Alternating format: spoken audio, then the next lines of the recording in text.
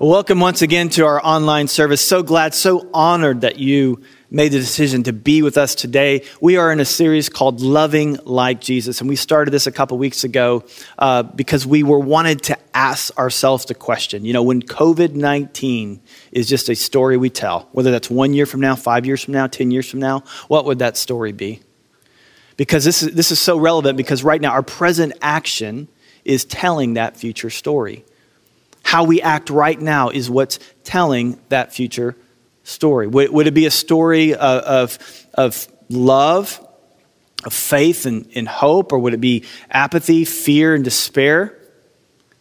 You see, fear is going to cause us towards self-preservation. That's where that goes. Fear always leads to self-preservation. But it's love that causes us to want to invest our life, to want to give our lives away. And that's a story that we want to tell. Love will empower you.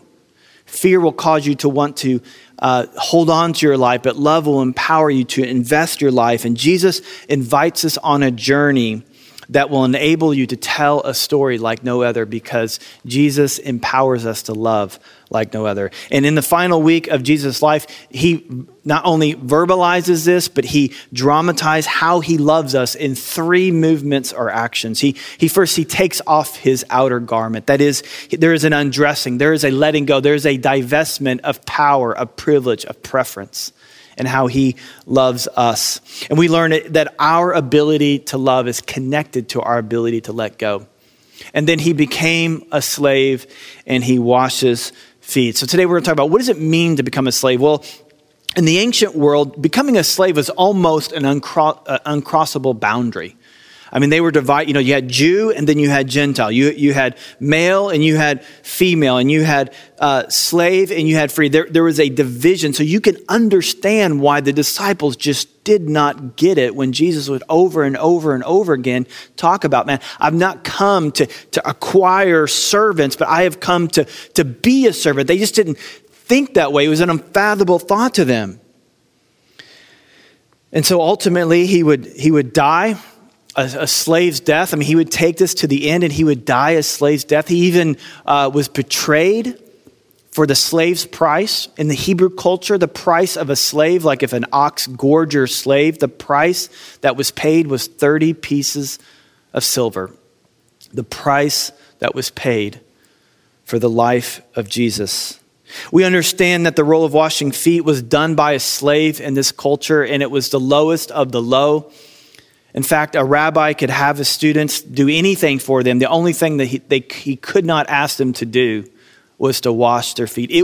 That was crossing the line. That was too far. Even in Middle Eastern culture today, that's still, you might remember in 2003 when they pulled down the statue of Saddam Hussein.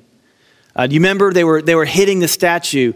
And if you might remember what they were hitting with, they were taking off their shoe and they were hitting Saddam with their shoe because they could not think of anything more shameful than the feet, because the feet is like the lowest of the low. So why did Jesus do that? Why did Jesus take this low spot? You can understand why Peter is shocked by this. When Jesus goes down to do this, he's like, Lord, what are you doing down there? You're not supposed to be down there. You're supposed to be up here, right? Peter almost missed Jesus, just like many of us miss Jesus. Many of us miss God because we think he's too far and he's too distant, when in reality he's too near and he's too low.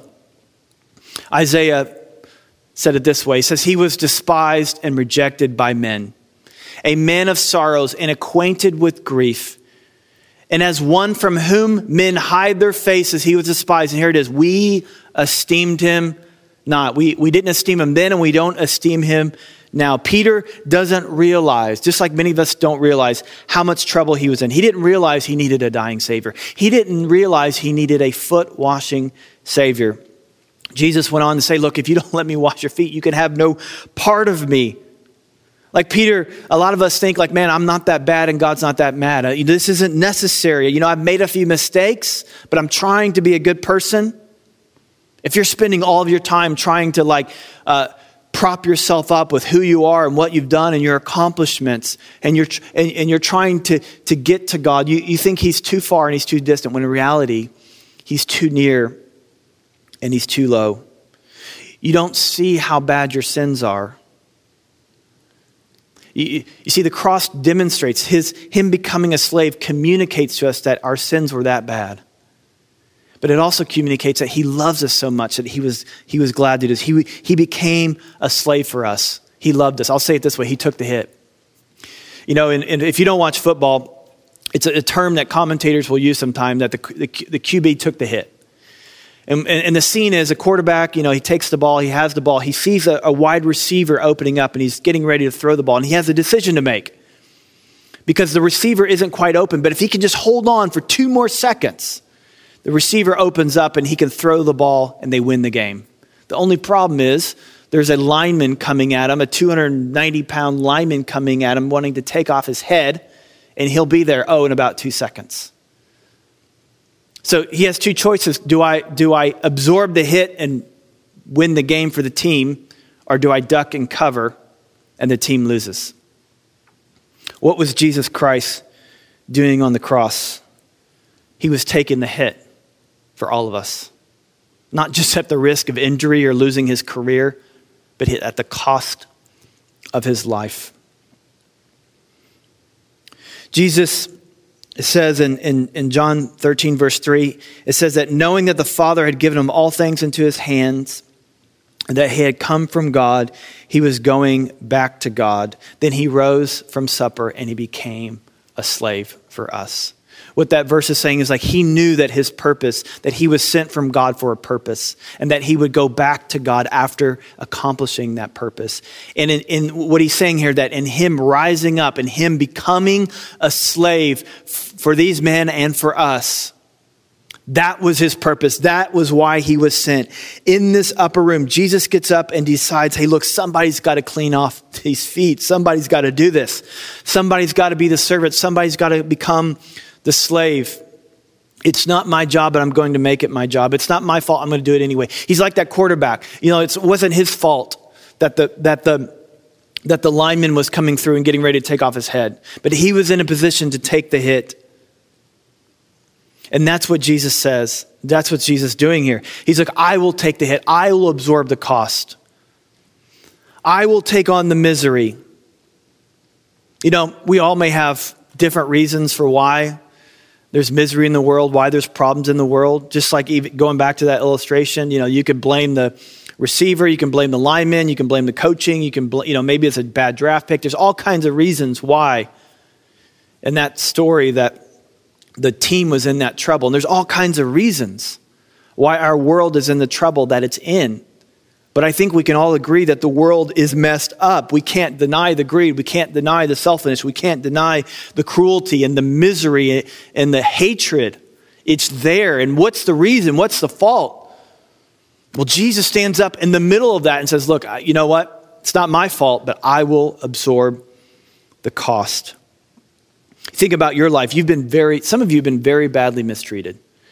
Very badly mistreated. And who's going to bear the cost of that? And because right now you're bearing the cost and you're thinking, well, the person who hurt me, they should bear the cost. And that seems right, except that maybe somebody hurt them. Maybe the reason why they hurt you is because somebody else hurt them. And then think about the reality that other people probably point the finger at you for the reason why they're in pain, why they're in misery, why they're suffering.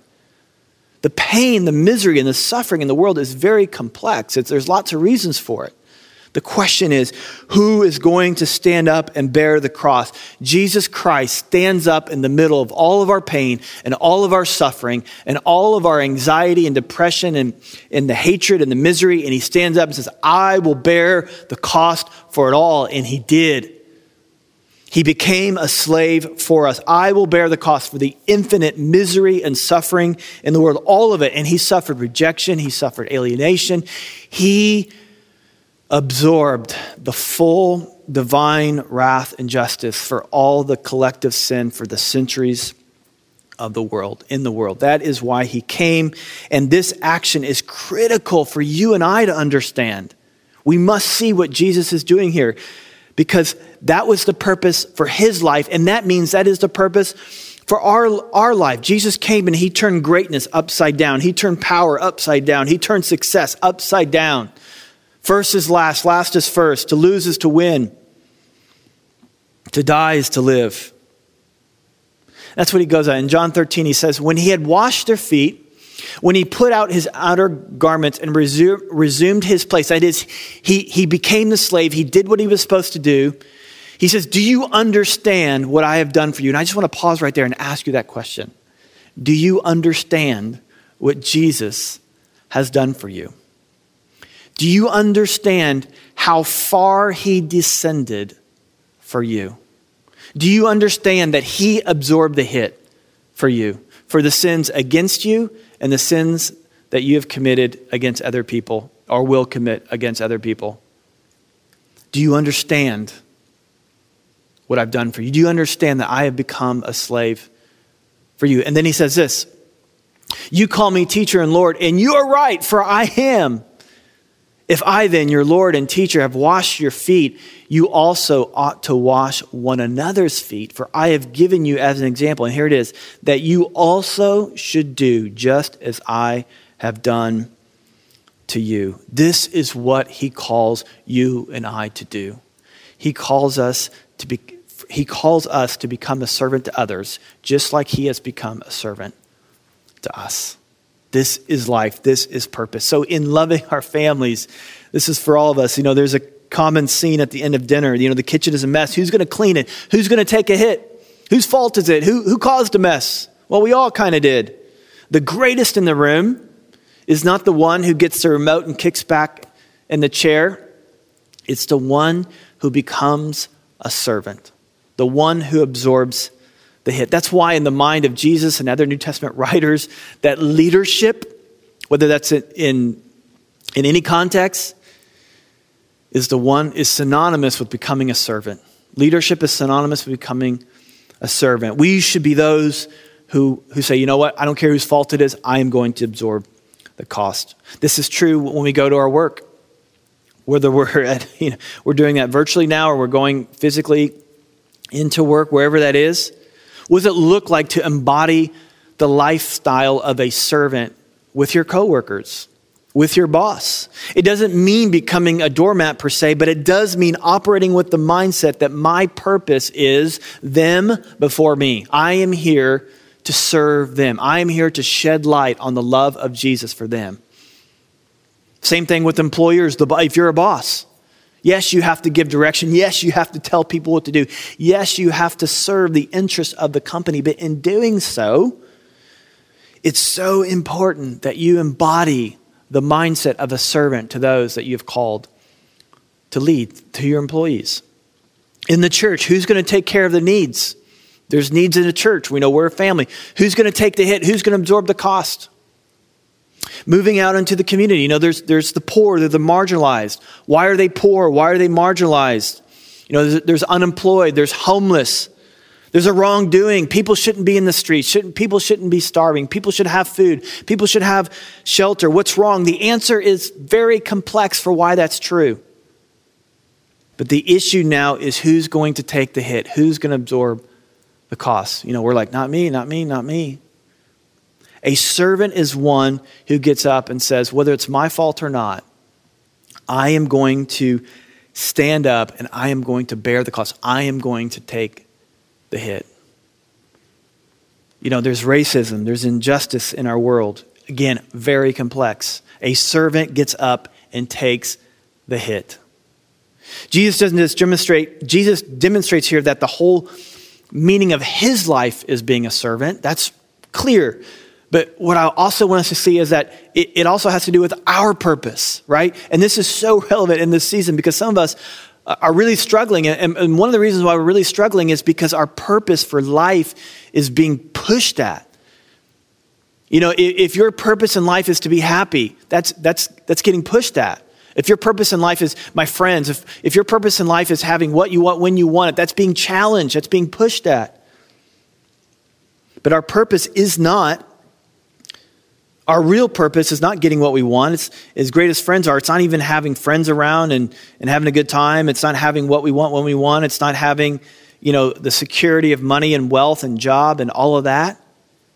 Our purpose in life is becoming a servant just like Jesus, like loving just like Jesus.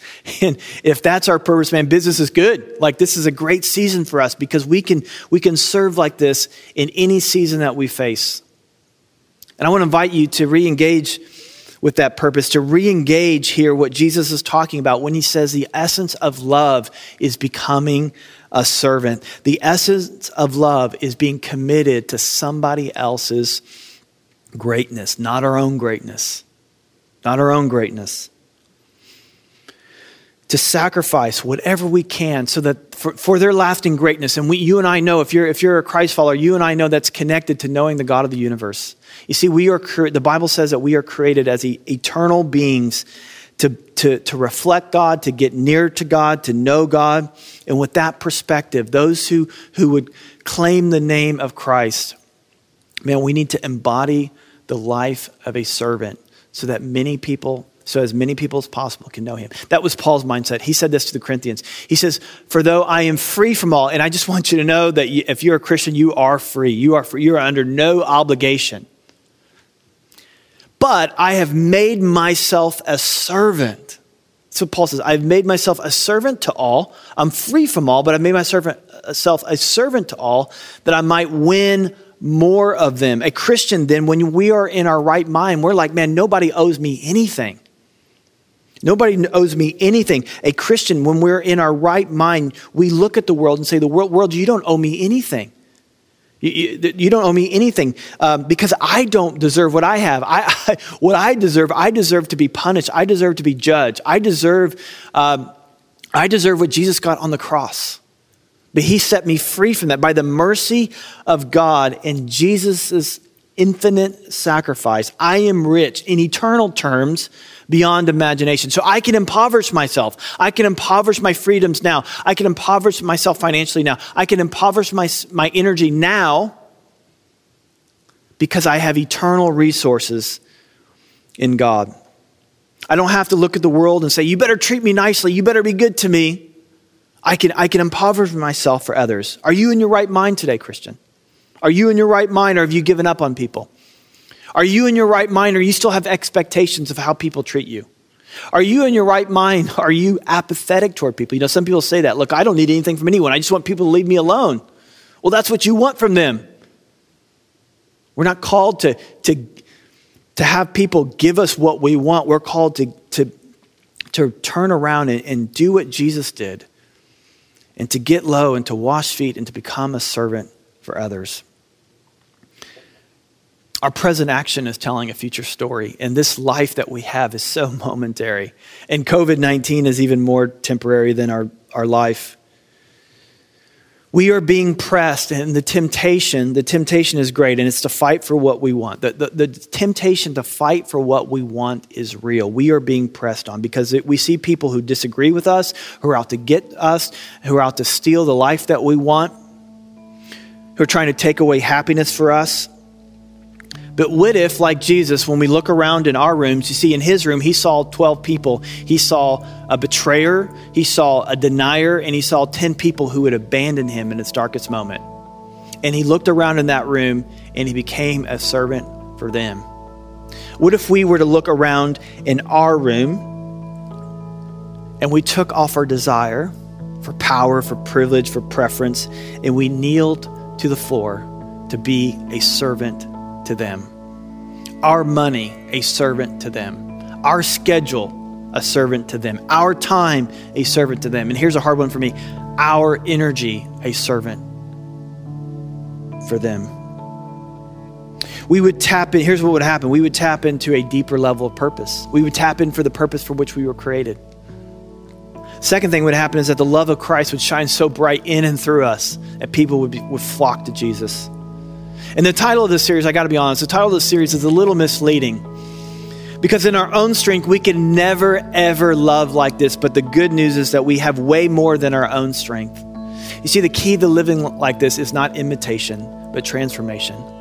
It's beholding the love of God for you, not by looking up and far away, but by looking down and near, seeing him wash your feet, contemplating the greatness of his love for you and allowing that to melt your heart and transform your mind to live a different way. Maybe you've been searching for Jesus and you've missed him. Again, not because, he's too far and too high, but because he's so close and so low, and you've missed him. You've been looking to other things. You've been looking to being a good person, but you've not taken the moment to contemplate just how, really, quite frankly, how low he had to go, how far he had to go to pay for your sin, but how loving he is that he was glad to do it. And in a minute, I want to give you an opportunity to respond to that love, but here's what I want us all to do. We're going to sing a song about the love of God for us, and I want us to take the time to reflect just how great his love is for us.